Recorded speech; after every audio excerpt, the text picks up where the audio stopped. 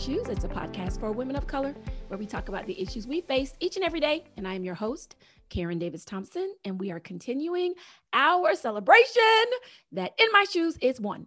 And so I have three members of my tribe today. I have Amber, Tam, and JoJo. I'm going to let them introduce themselves so you get reacquainted. It's been a minute since they've been on, and then we will get started. Hi, everyone. Happy birthday, In My Shoes. I am Tamara Burks. I don't know what else you may want to know about me. Based here in Tampa, Florida, a diversity talent acquisition strategist, Zumba instructor, current cancer patient, and just all around Tam around town. Hey. Hi, I'm Joanne Tavares, living in Ruskin, mother of 3 boys, 2 girls, my bonus daughters, and I'm a legal secretary and still working from home. My name is Amber of Connage. I'm the wife of 1. And I just want to tell, In My Shoes, in the words of Frosty the Snowman, happy birthday. We are so excited about a birthday. I'm her sister, as many of you may know. You can't see, but she's giving me these really weird looks right now just because I said I'm the wife of 1. JoJo said she was the mother of 3, so I said I'm the wife of 1. Hey, it goes. But I work for the local government. I live here in Tampa, Florida, and I do have a side hustle called Designs by Lynn. We make custom crafts, and I'm glad to be here. The wife of 1, fam. I mean, mother of 3, wife of 1, they don't go together. Like, you're only supposed to be the wife of 1. Like, what are we talking about? Okay, Amber. Anyway, I'm going to let her have that, y'all. So we're going to go ahead and get started. So Tam, let's start with you. What's been going on with you? So let's talk a little bit about when you found out about your cancer diagnosis, how it's impacted your life, just whatever you feel like sharing today. Go ahead and share it with the audience. Tam has been on when we did our episode about an HBCU versus going to a PWI. She was a guest there. So you guys have heard from Tam before, and there's a lot that's been going on since then. So Tam, why don't you take it away? So in September, as I was transitioning from one employer to a new employer, decided to go ahead and try to utilize the time that I had between the transition as well as my health insurance. So let's knock out all of the tests that we as women need to do, whether that's our annual exam, mammograms, etc.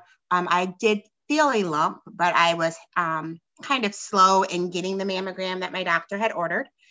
Decided to go back. Doctor ordered another one. So I went and had my mammogram. Had a mammogram and a sonogram Wednesday on late September. The radiologist came in and let me know that what appeared on the screen looked like cancer and that she does biopsies on Thursdays and Fridays at the hospital. And let's see if she could get me into the hospital to do a biopsy. So that Thursday, literally the next day, fortunate enough, I was able to go and have that biopsy, and the biopsy came back that Saturday, letting me know that I have breast cancer, HER2 positive breast cancer. One of the good things about this particular breast cancer is they know how to attack it because it is hormone based. So it's all about trying to control my hormones, and let's attack it initially with chemo. So I completed chemo February 2nd. Successfully. The tumor has visibly shrunk. My doctors nor I can feel the tumor anymore. I have scanned cancer free, but that's scanning. And this Thursday coming up, March 11th, I will have a lumpectomy. So we hope that once they remove that tumor, it tests cancer free. And then I will continue with my treatment plan of radiation and hormone treatments. My journey in treatment is not going to be complete probably until mid next year, but so far so good. And I have to thank members of my tribe some of them are sitting here on this call with me, and others that you'll hear from, I'm sure, later on, for one, making sure that if I needed someone to go to an appointment with me, I had someone to go to an appointment with me. If I needed someone to sit with me for chemo, they stopped what they were doing to come and sit with me for chemo, listening to my work calls, because I did work the entire time, checking on me periodically, whether I wanted to boohoo and cry about the situation or if I wanted to hear about their lives. So without my tribe, I would not be here as positive as I'm being told that I'm always coming off as, and as strong as I am today. So I want to say thank you guys for being with me during this journey. I have not definitely haven't gone it alone, but that's kind of what's been going on with me this second half. I'm fortunate, I guess, to have gotten diagnosed with cancer at this stage because I have no FOMO. With the pandemic, no one is going out and about. No one is traveling and having fabulous vacations. So I'm not having the fear of missing out on anything because all of us are stuck at home trying to stay safe and healthy. So if I was going to get sick, this was the time to do it. Thank you so much for that, Tam. And just very quickly, I know that you have been pretty vocal about this. You've talked about it on Instagram. Why did you decide that was something that you wanted to do? I think because, like myself, there are others, and I've heard from others who have put off caring for themselves because they don't have enough time. They're more doing, making sure their family is taken care of, that work is getting in the way, that there's always some reason why they are not taking care of themselves or getting their yearly exams and things. And with early detection with breast cancer, it is curable. And I had a family history of breast cancer as well as other cancers, and I kept putting it off, right? And so I thought if I could share my story, hopefully it would inspire others to make sure that they took care of themselves. Breast cancer is one of those cancers that there's been so much research done, there's so much money that's being thrown at it, that it is truly curable if you detect it early. And you can come out the other side. During this time, I've had one girlfriend literally found out she had cancer a day before I had made my announcement of having cancer. And she had her early detection. She didn't have to do chemo. She didn't have to do radiation. She decided to do a mastectomy, and she's doing hormone blockers. So your story could be a lot different. I would not wish a chemo treatment on anyone. I had to do 6 cycles. The first 3 were durable and bearable. The last 3, I would probably at the time felt like I'd rather die than go through the side effects that I was, feeling from chemo, and knowing that I'm going to do every step in the treatment plan for anyone, even though mine was detected somewhat early, up stage 2, and it's curable, and I have a great outcome. I wouldn't wish this journey on anyone. So if we would just take time to care for ourselves and recognize we can't pour into others, we can't pour into our family until we pour into ourselves first and take care of our own vessel first before we try to pour into someone else's vessel. So if my story, like I said, Karen, could inspire anyone to go and get checked, that's why I decided to share it. I also didn't, because I am so vocal on social media, wasn't sure how I was going to feel during this journey. And I didn't want to just drop off the face of the earth and people assumed something has happened to me. And that's kind of how I keep in touch with people as well. And because I am such an open book, why not have everyone walk through this journey with me as well? Thank you for that, Tam. And I know that feeling. My outcome was a little different, but I was I had just started with my former employer. Former employer. And most people say that they get a call back, but just like you, the radiologist came into the room and told me that they saw something and that I needed to have a biopsy. They felt like what they saw was not cancerous, but I needed to have it biopsied. And I'd never had that experience before. And I only went because my gynecologist thought he felt a lump during my exam. And I am full of fibroids. I mean, I've been very vocal. I had a partial hysterectomy because of fibroids. I was diagnosed with what they call fibrocystic disease. It's just fibroids of the breast.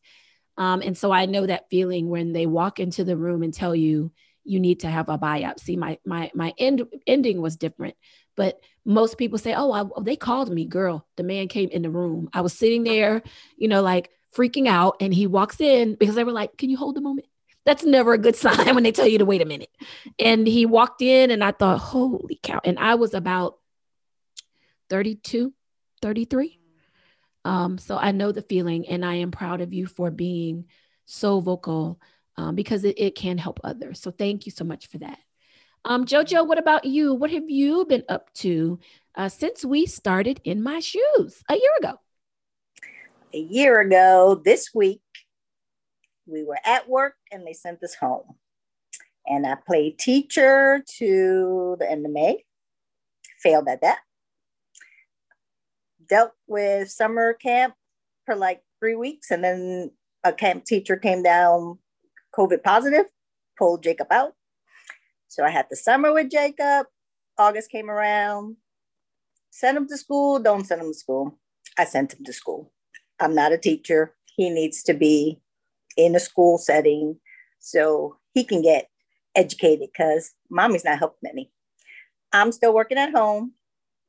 Hubby's in the office, so I'm home alone in my office. But I have a commute, 2 hours in the morning, 2 hours in the afternoon. So I'm in traffic. So otherwise, I'm still here, still working. Happy I have a job. And happy birthday to you, the podcast. Thank you. So for everybody who may not remember, my baby Jacob, that's my baby, is on the spectrum along with my daughter. He is also on the spectrum. And I don't know what, y'all, I'm just going to be really honest. I know I did a meme with the Snoopy gang dancing and people were like, that is so cruel. I was like, y'all, this is me. Happy because my children have graduated from school. I could have danced a jig. Like, I don't know what I would have done, even with Charles, because sitting at home on a computer, he would have been like, this, I'm not doing this. I mean, you know, so my daughter, to think that she was going to sit in front of a computer and like sit there and y'all were going to have a conversation with her. It's so not, it would not. No. And there was no way, like, I don't know, how did you figure out how to schedule teaching him? Because remember, most places when we went on lockdown, they closed the schools, right? So almost everywhere they sent parents home with children who needed to be educated.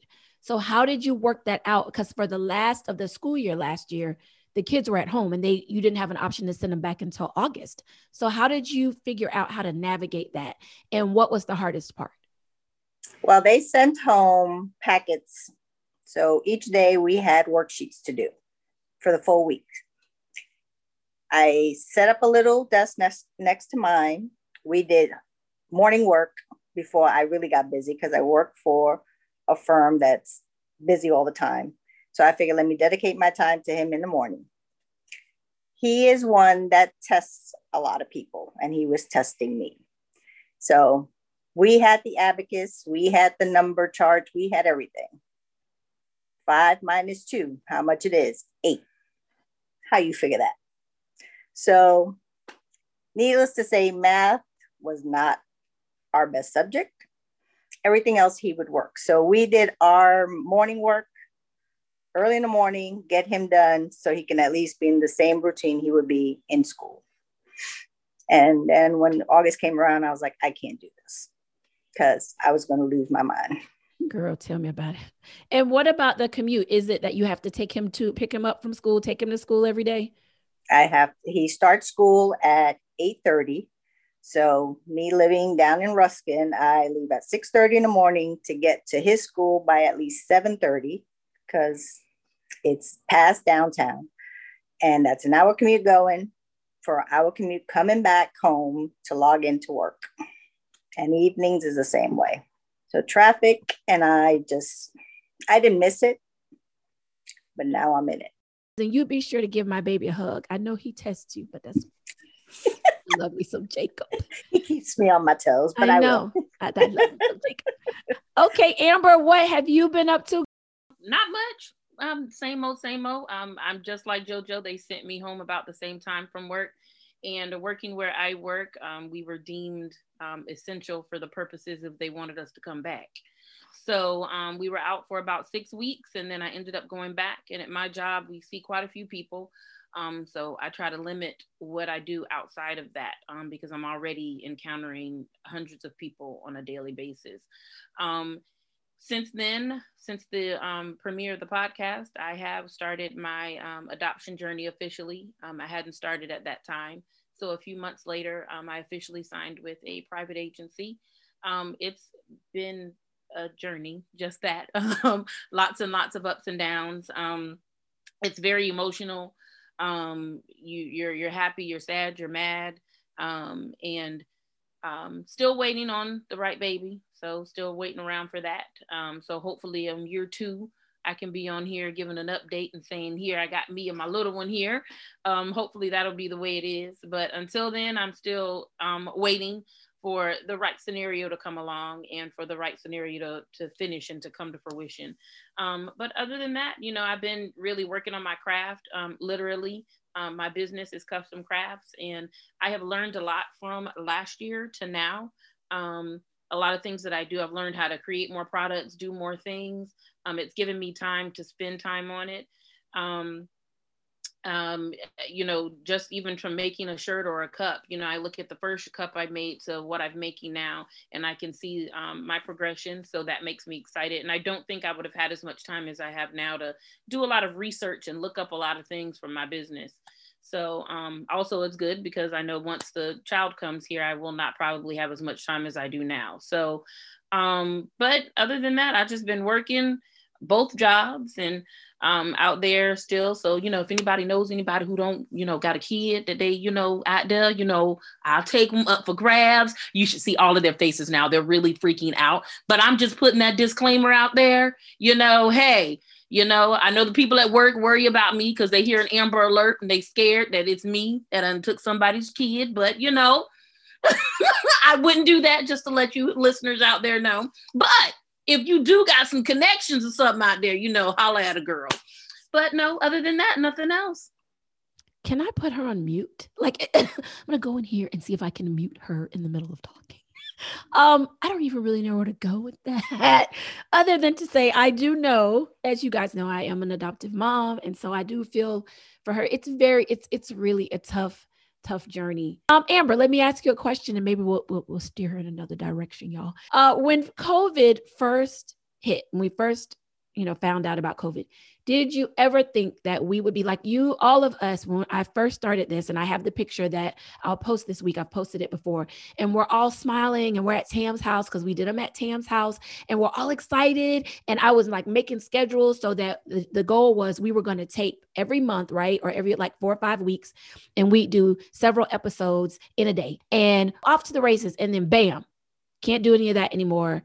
Had to be working from home and doing even this podcast from home. Did you ever think that a year later we would still be in this same predicament? No, I didn't. I thought maybe, you know, 5-6 months, you know, we have to, you know, suffer through with this. And even after the little 6 weeks that we had our little mini shutdown here, I thought maybe after this was over, they'll talk about how it's going to spread so fast, but then it's going to be on the news and say, oh, it didn't spread as fast as we thought, you know, that we can all go back to normal. No idea that it would go this long. When 6 or 7 months hit, then you were in a little bit of shock that, okay, it looks like it may go like 6-7 months more, you know. But we've all had to adjust in different things, just like this podcast. You know, you've done several episodes, you know, with the technologies that we have, and we've all learned how to deal with what we've got to deal with, you know. But about this time is the time, I think, Karen, that we stopped going to church too. It's been a year since we've been actually inside the building to have a service. So all of those things are different, and I never thought that it would come to that. But it's an adjustment, and it's learned that there are other ways to get things done. So I guess that's the good thing in it. Yeah. And it has been really difficult, especially church. Like we grew up going, we went to church 2 or 3 days a week. Like, but I do think it was hard for people to wrap their brains around, what do you mean we can't do or have, or, you know, it was very, very difficult for people to understand the severity at first of what we were dealing with. JoJo, what about you? What did you think when this first started? Did you think we would still be here today? I didn't think we would be here today, you know, still working at home, wearing masks and all that, because it's crazy. I mean, like Amber, I was thinking, okay, it'll come to where they're like, okay, things are getting back to normal, even though things look like they're back to normal, but, you know, school's still not 100% up with kids going into the buildings. People are still not. I've gone to work two days last week. And my building that normally you would have 10 people packed in an elevator trying to get in at the same time, the building is still empty. The garages are still empty. So I never thought that I would see this. It's just crazy. I can't wrap my head around it. It's crazy and it's scary. Absolutely, for sure. I think that what we see is like on the weekends, I run to the store or whatever, and you see people like in stores running around like everything is normal. But I think offices and those types of places are still very much, okay, only 3 of y'all can be in this elevator, or if you're coming in, you got to sign in and it can't be but so many people. I think businesses are still doing that. I think that the public has just decided they're sick of this. And so we're just going to walk around Target like it's a field trip instead of running in here to get what you need and getting out the door. I think we're seeing a lot of that. Tam, what about you? What are your thoughts? Did you think this was going to be the way things would be for 2020 and now into 2021? Unfortunately, yes. And seeing how other countries were dealing with it and the way that the US decided to deal with it was not as stringent or taking it as seriously and just saying, let's for the interim lockdown. And yes, for that interim, it'll be a difficult time for all, but we will, by doing this, there's an opportunity to come out on the other side, right? And I don't feel like we as a country did that. And with even early on, with the grocery stores being the only place you could really go to at the initial time, and I was one of those people. I found myself, because I travel, for my work. It would be nothing for me to be gone. And so for people like me who are now like, oh, you're stuck at home because of some sort of pandemic, my only outing to be the grocery store. And I found myself just wandering the aisles of the grocery store because it allowed me an opportunity to get out of the house, right? Not in thinking to myself, like, I would never normally do this outside of a pandemic. I wouldn't be, trolling through the grocery store, but also the danger that I'm putting myself and others in by just wandering through the grocery stores. And I think people are just tired of being at home and also recognizing that maybe they're home. They couldn't, be out in some cabin in the woods for $1 million away from people and places. And I think it's also just normal human tendency typically to want to seek out others and be with others. So if you're someone like me who lives by themselves, I don't have the opportunity to be able to interact and engage with a husband or children to, kind of bounce off thoughts and ideas and hear what's going on in their mind and things. I am my sole entertainment 24/7. And so, I am seeking that kind of human connection and the ability to sit out and watch people. I'm doing it a little bit less now, but still there are times that I am going out just to be out and about, just to see people and to engage with people. And I think as long as we continue to do that versus being locked down truly locked down for a short period of time, we aren't going to be able to come out on the other side. Fortunately, with the vaccines being available, and as they continue to become more and more available to others, and we hopefully can get out of some sort of lockdown predicament, but I still think we will never return to the normal of 2019. We will never see that normal again. We will always probably have some sense of having to wear a mask, people feeling like they need to keep their distance even though people are vaccinated. People thinking twice about just hanging out normally like we used to. And I even think about how we all engage with one another. I think we've only maybe gotten together truly a handful of times when we would see each other every week in 2019. Will we go back to that normal? I don't know, because in having conversations with, our tribe, there are some people who just aren't completely comfortable with being enclosed in a place. And I think that kind of stays with you. You know what I mean? Even with the idea of, people are vaccinated, you still know that there's people who are against vaccination, just like there's people who are against wearing masks. So, and is that vaccine really protecting me from the current strain? And so I don't think we'll ever really go back to a normal. I think we have to create a new norm and figure out how much of a risk we're willing to put ourselves in for that interaction. Yeah, thanks for that. I'm one of those who I have not been in a restaurant, like sat down in a restaurant in over a year. Part of it is I don't know. I just don't feel like people are all taking it seriously. And I feel like you don't know, there are 20-year-olds who've died from COVID. There are people my age, there are older people, you don't know how your body is going to react to it until you got it. And so for me, I'm just in that space of, and I almost feel like I was never really an anxious person before.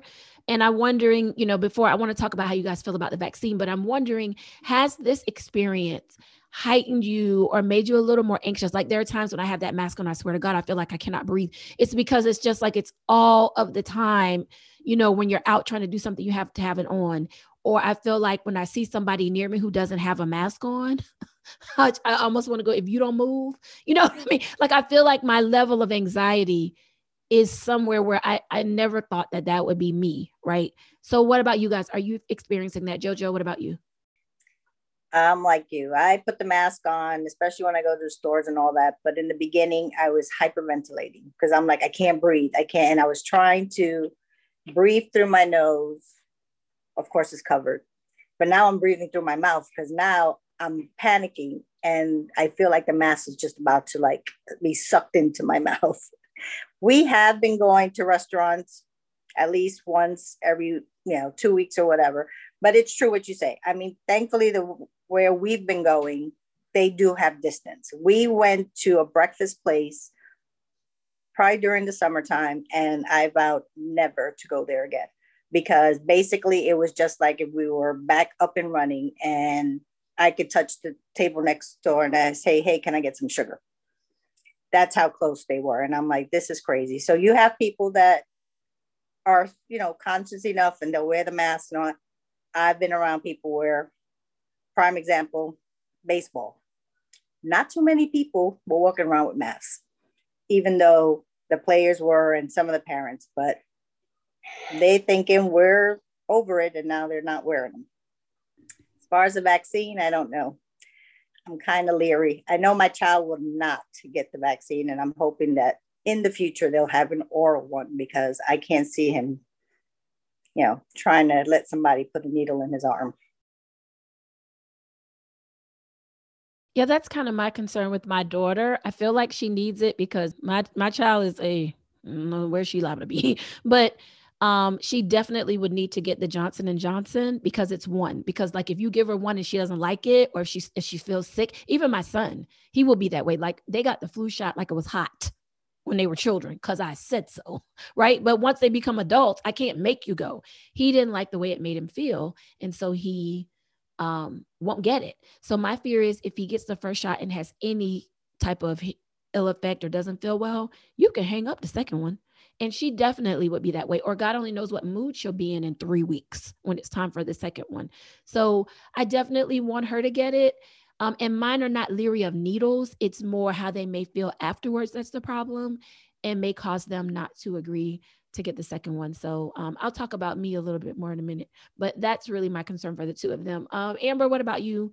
Have you felt like this heightened sense of anxiety since all of this began? Of course, I'm one of those ones that are not going to a restaurant. Everyone says that I probably should just go anywhere because my husband is one of those who is in the streets. So we are completely opposite. You just put that man on blast, but okay. I'm sorry, but he is, but I am not. And he loves to go out, but I feel like we just can't. For me in a restaurant, it doesn't matter to me how far the table away is from me. They tell you that you're supposed to keep your mask on until the food comes. Nobody does that. So I just feel like I'm in this big room and everybody in there doesn't have the mask on and they're all talking. And then I start seeing, I know when people talk, stuff comes out their mouth and there's probably germs floating in the air. And thinking about it right now, I'm probably hyperventilating, but I just cannot do a restaurant. I even have a problem sometimes when I go to pick up the food. If they're taking too long, I'm like, I'll wait outside. Because as soon as people come in the door, they're just taking off the mask. It's just people don't think it's a big deal. And I know for me, because I do see so many people at work, I try to limit how many people I see when I'm not at work. I'm not at a job where I'm only going to see 1 or 2 people, or I'm working from home. I promise you, I come into contact with probably 300 to 400 people a day. We're supposed to social distance, but we're out there checking temperatures, letting people in.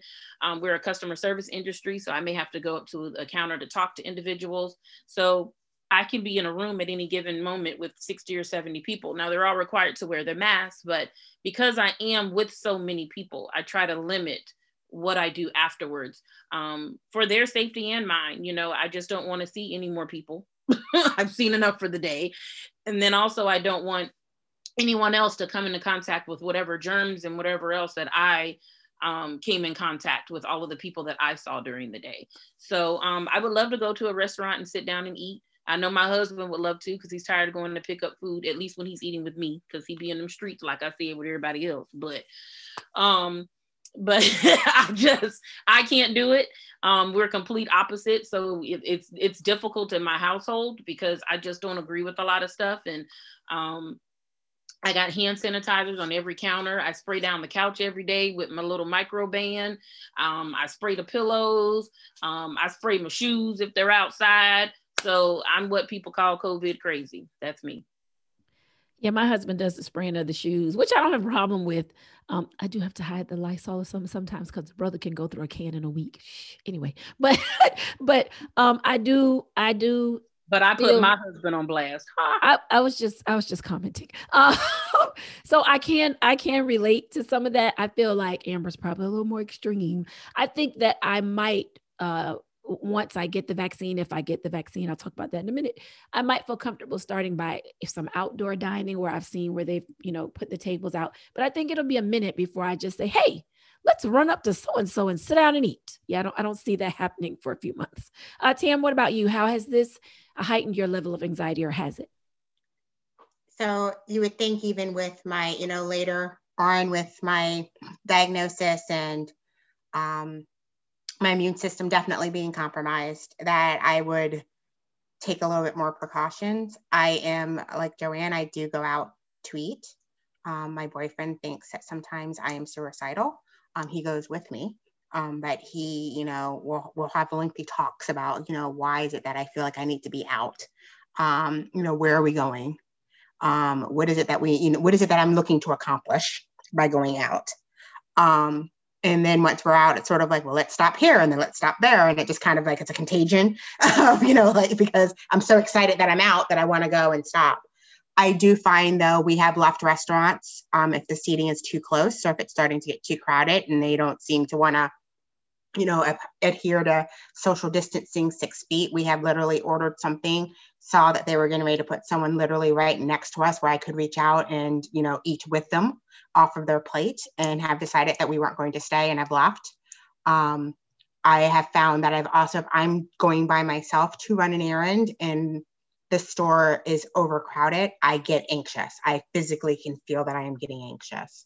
And I have left the store or I'm noticing you're standing too close to me in line, and we'll say, that is not 6 feet. I need for you to back up.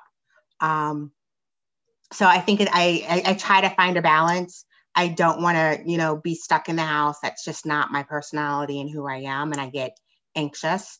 But I am also very much aware that not everyone may be taking the same precautions that I'm taking, or lack thereof, and may not be, made me even more socially aware of, if I'm sick and I may not look like I am sick, who else could be sick and not look like they're sick. And so that just has made me a little bit more aware and created more awareness. As far as the vaccine's concerned, at the beginning of all of this, I was definitely one of those ones that said I'd wait a year after the vaccine came out to see what the side effects have been for others, and and what have you. I received a phone call from my doctor last week asking if I was interested in getting the vaccine because my immune system is compromised.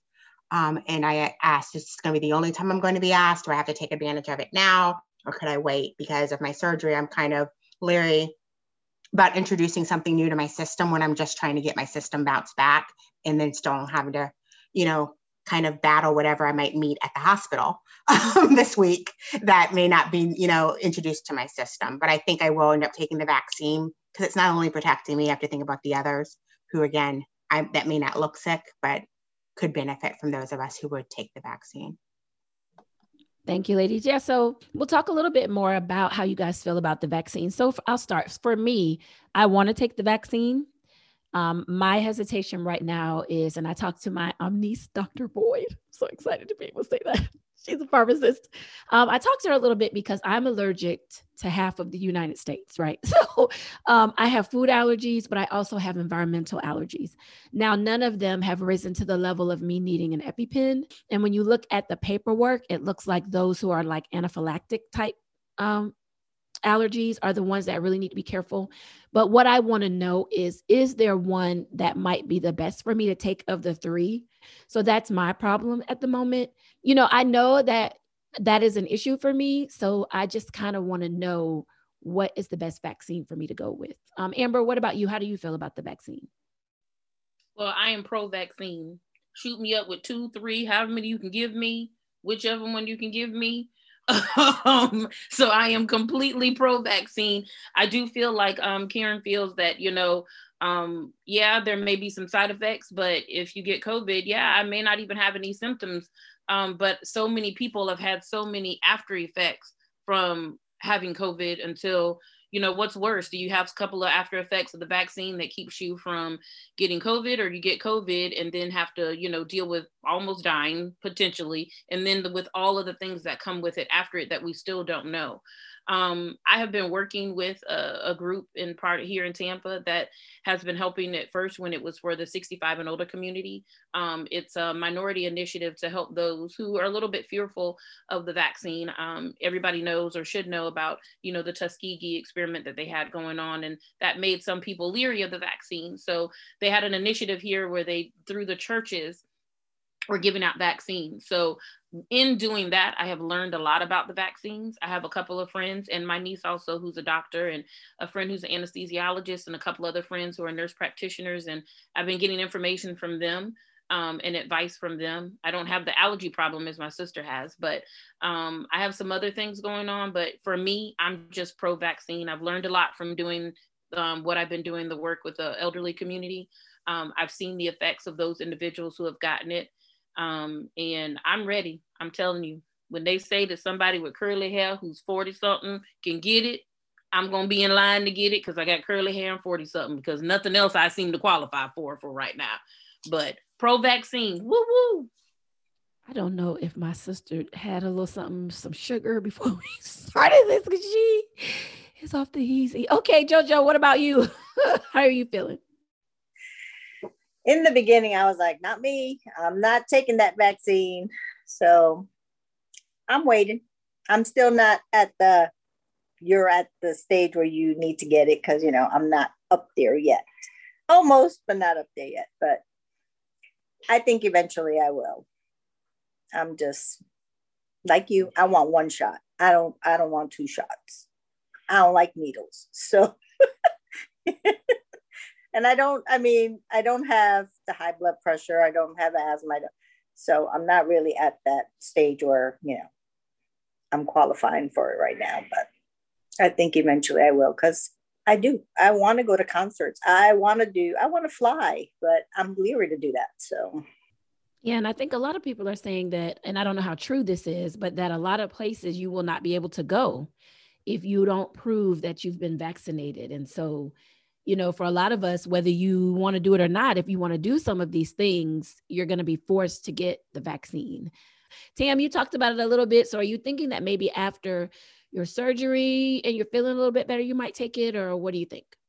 Thinking after my surgery, after I recover from that, I will go ahead and take it because I do want to get back out in the world. I do want to go back out and travel. And people are talking about you're going to need a vaccine passport to be able to get out and about. And, I enjoy traveling. I enjoy being out and about. I also enjoy being home when I choose to be home. So I'm definitely going to take advantage of whatever vaccine is available to me at the time, so that I can hopefully get to some sense of normalcy for me.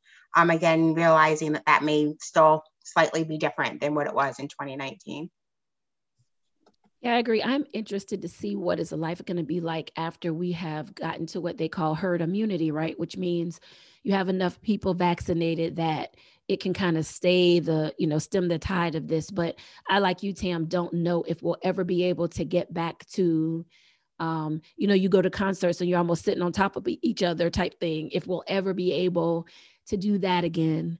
So it'll be interesting to see what life is like after that herd immunity. So just want to get your opinion really quickly, and then we'll leave COVID alone. How do you feel about governors who are starting to like 100% just let's reopen and say, go, and go with God, just do your thing. No masks, restaurants at 100% capacity, just make it happen. Amber, you first. How do you feel about that? Well, everybody knows that's a no-go for me. I just think that it's unwise to do that. I don't even understand how they can. Some of the states that are doing it, it's not even proven that they're getting lower numbers. Some of them, they're at the highest point, or it's increasing by more than 50%, like on a daily basis. And you think it's okay. And I think that people are tired of it. And I do get it. I'm tired. I am COVID crazy, but I would like to go out to a restaurant or like to do something. But I think that you're just setting your city or your town back by doing that. I think it's an unwise decision to just, take off the reins completely and just say, go for what you know. And it's basically like, if you get it, you get it. And they don't really care. So to me, it's like a bunch of people that don't really care. They just want that immediate satisfaction to be able to do whatever it is that they want to do. Tam, what about you? How do you feel about that? States that are just opening up everything. I think it's economics, right? So people are concerned about their states losing money, their citizens not being employed and not, which then pours into taxes. It's also, political. If you realize this, if you take a look at the states that are opening back up again, they seem to lend to one political party.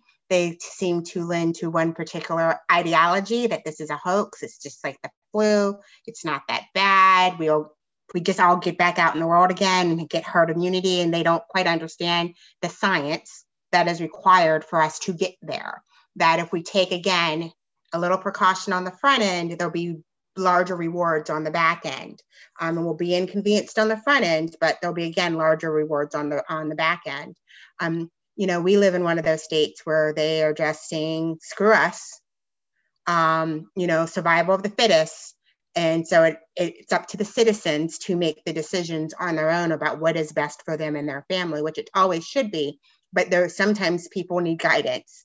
And, we elect our officials because they have access to, reports and information that we as normal citizens don't have access to. And so they're supposed to be the informed people to provide us with some guidance. Doesn't mean still we have to follow that guidance, but they should be wanting the good for all, not just for those that are financially going to help them in one way or the other. I'm not even saying them personally, maybe that's them as a state or them be able to be reelected in the next upcoming year. You might be able to get reelected, but if these citizens aren't healthy, who are you leading? So I think it's a very dangerous game that these states are playing with people's lives. And it's not, we're not video games where you just hit restart and you get your 6 lives or 7 lives again. You're literally dealing with people's lives, and we're losing people for reasons that could have been prevented. So it's really, really sad. And so we have to make sure we're doing our due diligence and looking at where we're getting our information and decide what is best for us and our families. Jojo, what about you? I agree with Tam also. It's, our state, they're quick. They want to open. He wants to open. And I see a lot of people that are following him and thinking, okay, we're back to normal and all that. Sarasota is prime example. No mandate of mask and all that, which is kind of scary because we're not back to normal. And it's all about the economy. They want to open up and want the money coming in, not realizing it's going to be a worse wave if we go back to normal right now and still not having people vaccinated and, try to get a hold of it first. And we're not. Our leaders are not doing that. Or at least Florida's leaders. I agree. And I hear Jacob in the background. Jacob is like, y'all have been on this call. Hi. How are you? You guys can't see, but she just put the camera on my baby. I miss Jacob. So just really quickly, I think it would be remiss if we didn't talk about this. We've spent a lot of time on COVID because that's really impacting everyone, obviously. But I also wanted to just talk briefly about how we have been feeling about the racial unrest that really unfolded in 2020 during COVID. So on top of that, you had people who were marching on behalf of people of Black folks and Black men and women who were being killed, either law enforcement or citizens who felt like, they just had the right to do that. And how have you guys been coping with that? And how do you feel we're doing? I kind of feel like right now with the vaccine and everything that's going on, in some ways that has taken a bit of a back seat, which is always a fear of mine, that there's a lot of talk about it when it first happens. And then as time goes on, people's attention goes on to something else. And then those issues don't ever get resolved until there's a wave of Black folks or people of color being killed. Like now you're starting to hear them talk about hate crimes against Asian Americans, right? So I just feel like it goes on the back burner until something happens, and then it comes to the forefront and we all spend a lot of time talking about it, and then it just dies into the background again. And it becomes this vicious cycle that we can't get out of, and then we don't see the change that we would expect from a civilized country that we call ourselves. So Tam, I'll let you start. How do you feel about that? I think initially that was my fear, that this is just, the topic of the moment and something else is going to happen and, take away from the news cycle and it kind of be, going away. I think one of the things that we've been fortunate with in some respects, when I think about the pandemic, is that we're all tied to the news cycles, right?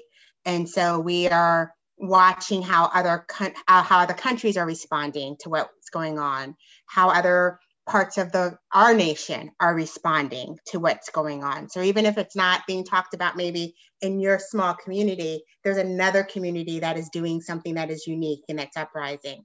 I think social media is a curse and a blessing, and probably in this situation for those of us who are concerned about it not staying in the news cycle, because I know in my news feed and who I've decided to follow, it is a constant conversation. And it may not be also in the same realm of the George Floyd killing and Aubrey Ahmed and, Breonna Taylor, but then they're talking about the social injustices of the vaccine in the communities in which it's accessible. So you're able to see it, not just, oh, we're so concerned about us being Black and the police killings, but also we're talking about systemic racism and how it is embedded in everything that, we do as Black people or, go out and about. Then we are also now seeing the laws, like in Georgia, where they're trying to really, how important your voice is. You're seeing how important your voice is because now they're trying to create laws to squash your voice. So even if we're not talking about police killing, we're still seeing systemic racism constantly coming up in what's going on. Even if it may not be about Blacks and African Americans, it's important for the Asian voice to be heard. So the violence that's going on against Asians. So it's about how can we show similarities and tie those in, but say we still need to fight towards equality. We need to still, in every aspect of our lives, not just we want to be treated fairly by the police. We want to be treated fairly by the police. We want to have access to healthcare. We want our healthcare professionals to listen to when we're talking. We want access to vaccines at the same rate as our non-colored colleagues and neighbors. We want access to jobs in the same way, et cetera, et cetera. So I think we may not have that problem. It's also our responsibility, though, to make sure that it doesn't go into the background, right? So what are we doing? We can't always expect, and I know we're tired, but we can't always expect for it to be the forethought of our non-colored neighbors to be out there fighting because they get tired and it's not their fight and they're not affected by it. We have to keep raising our voices and, demand change. And I'm glad you brought that up because it is more than just the social unrest of the killing of Black folk that we saw in the beginning. It is, I know here in Florida, I don't know about other states because I'm not from other states, but the way they are doling out this vaccine is a hot, wretched mess because they are doing it. There've already been several stories of, they're doing an investigation into our governor because in January, before we even knew vaccines were coming, either they're donating to his campaign or they are giving it to these elite white almost exclusively white, high economic neighborhoods for this vaccine. Like the rest of us don't need to be vaccinated. And so in communities of color, in low income communities, we're like getting the shaft when it comes to this vaccine, because they are quietly giving it to their little cronies in these highfalutin, mostly white neighborhoods. And so you're right. It isn't just about the killing of Black folk. It is a systemic issue. You know, I think that is one thing that we have to really pay attention to. It's just not what you see happening right there where they're killing people. It's this stuff they're doing in the background that we may not even know is happening. And you're right. It's all of us of color who need to come together, whether it's Black, you know, Latinx, Asian, whomever, because there is some form of racism that we're all experiencing. Jojo, how do you feel? I feel like hasn't, I mean, you know, the killings and all that, they've not talked about it as much as they were doing it before. As far as the vaccines and all that, I am feeling like, yes, it's being geared towards other groups of people and not worried about the minorities and all that. And I don't think, I personally, and I don't notice it because I really I've been trying not to watch the news as much like before, because it was, I felt like, I mean, we all felt like it, and I'm sure you guys did too, but it was just crazy. And I couldn't believe the stuff that was going on. But now it's like they put that in the back burner, which is, y'all know what my friend really wanted to say, right? In the words of a New Yorker, it pissed me off because, you know, it's like now, okay, we, you know, did the marching and all that, and they make it seem like we've done it, it's done already, we're helping, but they're really not helping, because now it's back, you know, they're covering it up now. Everything, you know, we did what we did and that was it, and they're not talking about it.